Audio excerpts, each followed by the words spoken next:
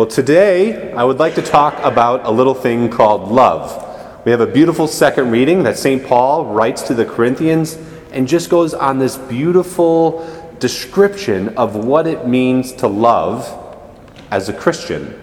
And we have many forms of love in our life, and it's important to talk about what we're going to talk about and what we're not talking about.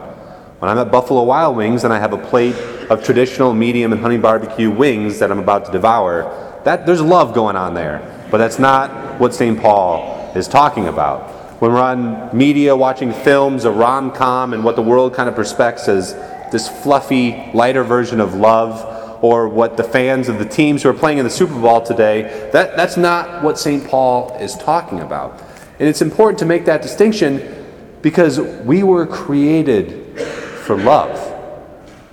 God created us to experience love. God is love. That is how we can best describe God, is love.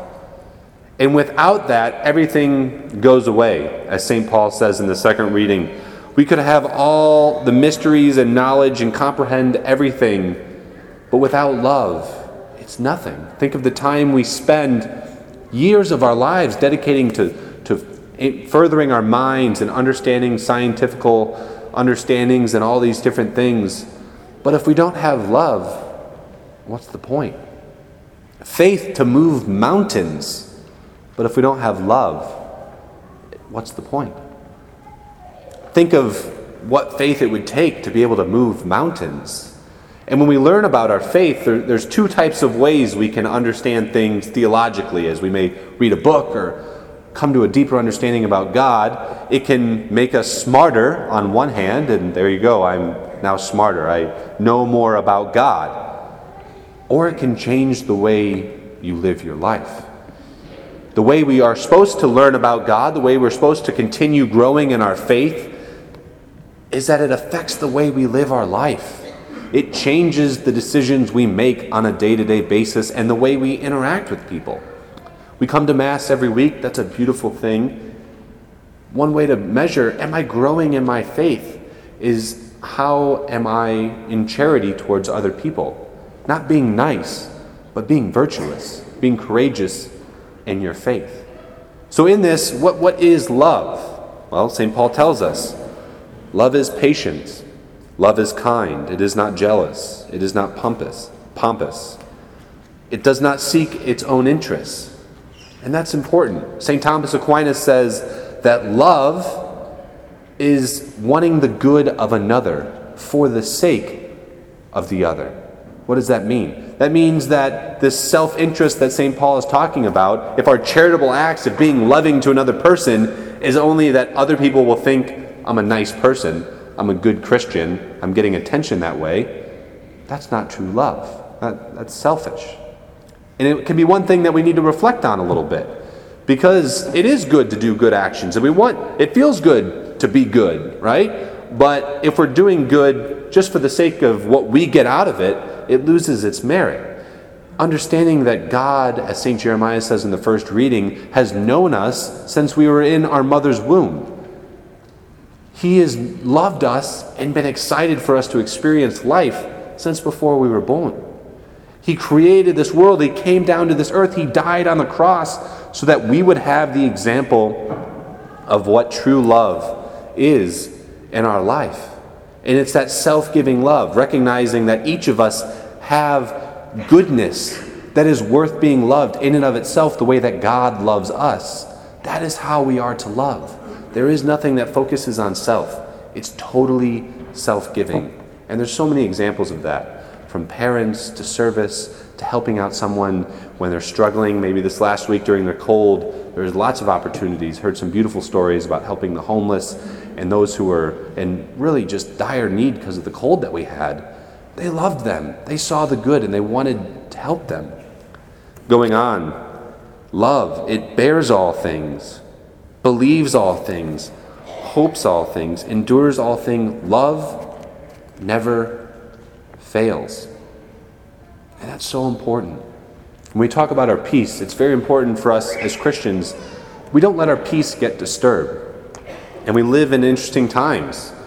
We live in interesting political landscapes out there, and it does not take a long time of watching the news to recognize that people go crazy over it. Not only is their peace disturbed, their whole lives are turned upside down. Why? In a few years, it doesn't matter what political spectrum you fall on, it's going to be different in a couple years, and people are going to be getting mad and yelling at each other in a few more years. It's not going to last.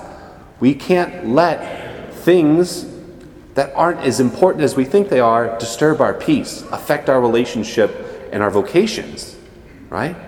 This understanding that God is the most important thing in our life, and everything else falls under that. And this doesn't mean we're indifferent. It doesn't mean we don't pay attention. No, we're called to be good citizens, but we have to maintain a proper view of what's going on. Eternal life is the only thing that matters. Everything else stems from that. Our understanding of a love of God is the only thing that's going to last past our time here on earth. And it never fails. And it always endures. Love of God is infinite. We can't just have love. I can't just come in next Tuesday and be like, all right, I now have love. I have nothing left to do. God is love, and that love is infinite. We can continue to grasp it in a more deep way. And that's why it's so important for us to be vigilant in our moral lives, to recognize that we have this relationship with Christ. He came down to earth, and he has, in a real way, this connection with us with the Eucharist. We can receive his grace in the sacraments and go deeper in love. And every time we sin, we damage our ability to receive that love, to participate in that relationship with God.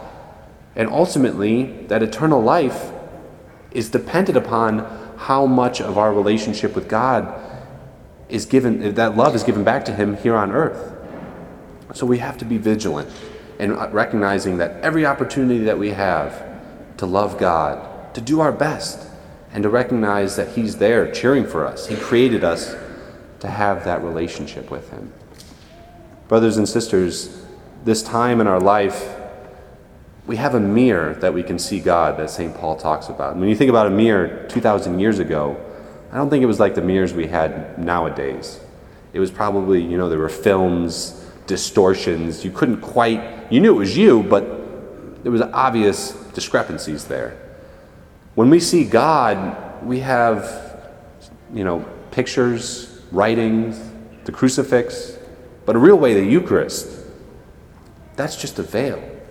What does St. Paul say? At present, I only know partially, but in heaven, we'll be next to God in his true self. And that's worth getting out of bed in the morning.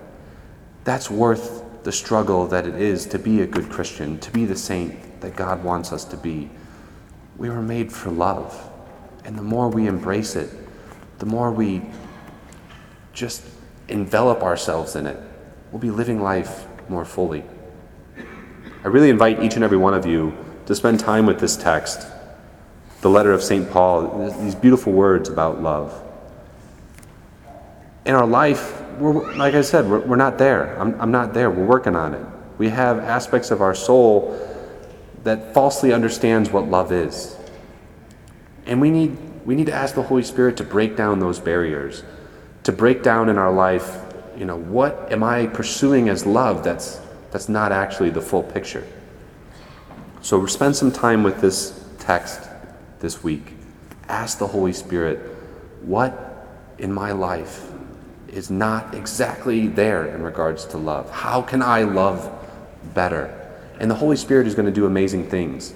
He's going to break down those barriers, and he's going to show you what it is to love like Christ loves.